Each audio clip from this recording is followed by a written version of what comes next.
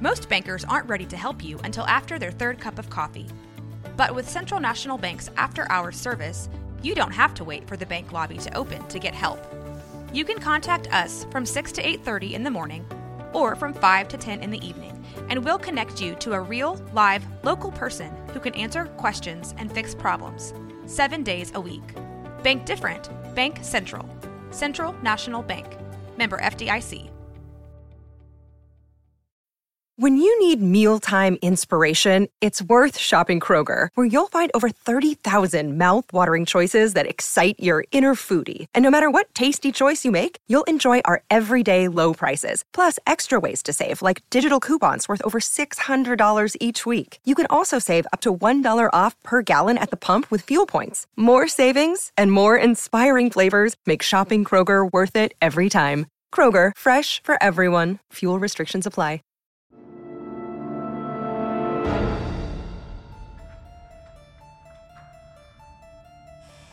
Welcome to the Mysteries of the Paranormal. I'm your host, Allison. Here, I'll talk all about mythology, folklore, and cryptids.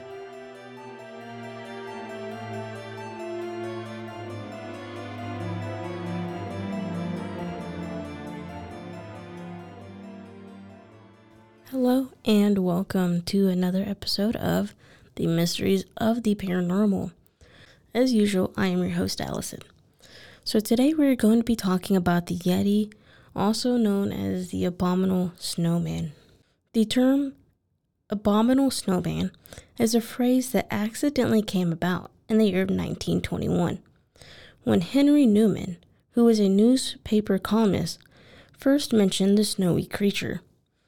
The name started when he was writing about an encounter Lieutenant Colonel Howard Bury and his party had, which states that they had seen dark forms moving around on a 20,000-foot high snow field above their location on the Tibet side of the Himalayan mountains. This is considered the first credible Western sighting, which until then was only considered a tale, at least to those in the West. Howard Bury would later find footprints that he reported were 3 times the size of humans at the site of where the shadowy figures were seen. He believed it was the tracks of a large looping gray wolf, which in the snow formed double tracks rather than a barefooted man. Although this did not match the description, nor was there any known wolves in the Himalayas. Shearpass insisted that the footprints were Madal Kangami. If you're from this area, feel free to correct me because I'm not sure how to pronounce that. But Kangami, which translated into snow creatures. Madal, written as Met-Tel, which is Metteh, translated as man-sized wild creature. It was in translation when the mistake took place due to Howard Bury mistranslating of the word. The Sherpa recognized several types of creatures under this term, so it was just a generic term. Newman, due to the mistranslation, wrote Mech Kingma, which he explained as Tibet word meaning abominable snowman.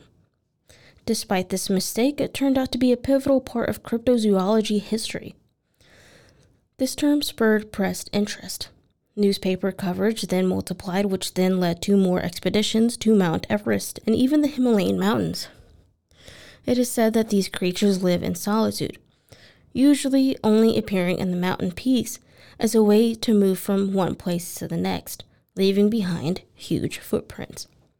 It is also said that they are not always white, and like mentioned before, they are not a single creature due to the generic term used for any creatures that they are not 100% sure about. Yeti is loosely translated to that their thing, or even to that thing. It is said that they are described as huge humanoid creatures covered with a thick coat of fur, with arms of anthropod apes, which reach their knees. The first known reference is in the year of 1832 in an issue of the Journal of the Aztec Society of Bengal. A mention is made of a sighting by native hunters in a northern Nepal province that two to be an orangutan, which are not known to live in the mainland Asia. Among the Himalayans, Major Waddell actually dismissed the sightings as tales or observations as great yellow bears. In September of 1998, an American mountain climber who was on his way back to base camp in the Chinese side of Mount Everest encountered two Yetis walking together. He described them as having thick, shiny black fur with long arms and large hands, which he claimed were not gorillas, bear, goats, or even deers. An Italian climber told reporters that on his trips in 1986 and in 1997, he had experienced a total of 4 sightings, one of which he says he was so close that he could have touched it. In a book, he allegedly said that they are large bears, often walking on 2 feet. The Dusteen, meaning big thing, is reported to be another Yeti, which is also said to be a big, hulking animal that can also walk on 2 legs. Despite all these sightings, many of the findings or open trail regarding these mysterious cryptids have been dried up, leaving it to remain a mystery, and leaving many to question if this cryptid is real or just another mythical creature. So thank you for joining me for another episode of the Mysteries of the Paranormal.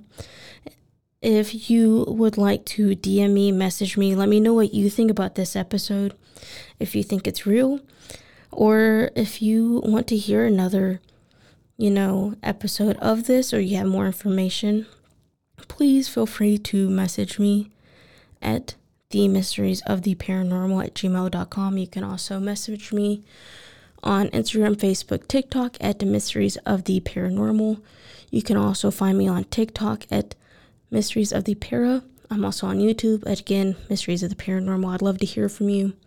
If you have any experiences, if you have any sightings, any more information, I'd love to hear about it, because that's what the show's all about. It's for you guys to know, for y'all to tell me what y'all know.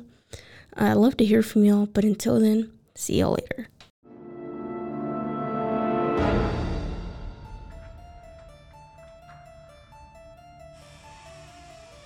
You can find this podcast at The Mysteries of the Paranormal on TikTok, Instagram, and Facebook. Be sure to tune in every week for a brand new episode, wherever you get your podcast, or at roguemedianetwork.com.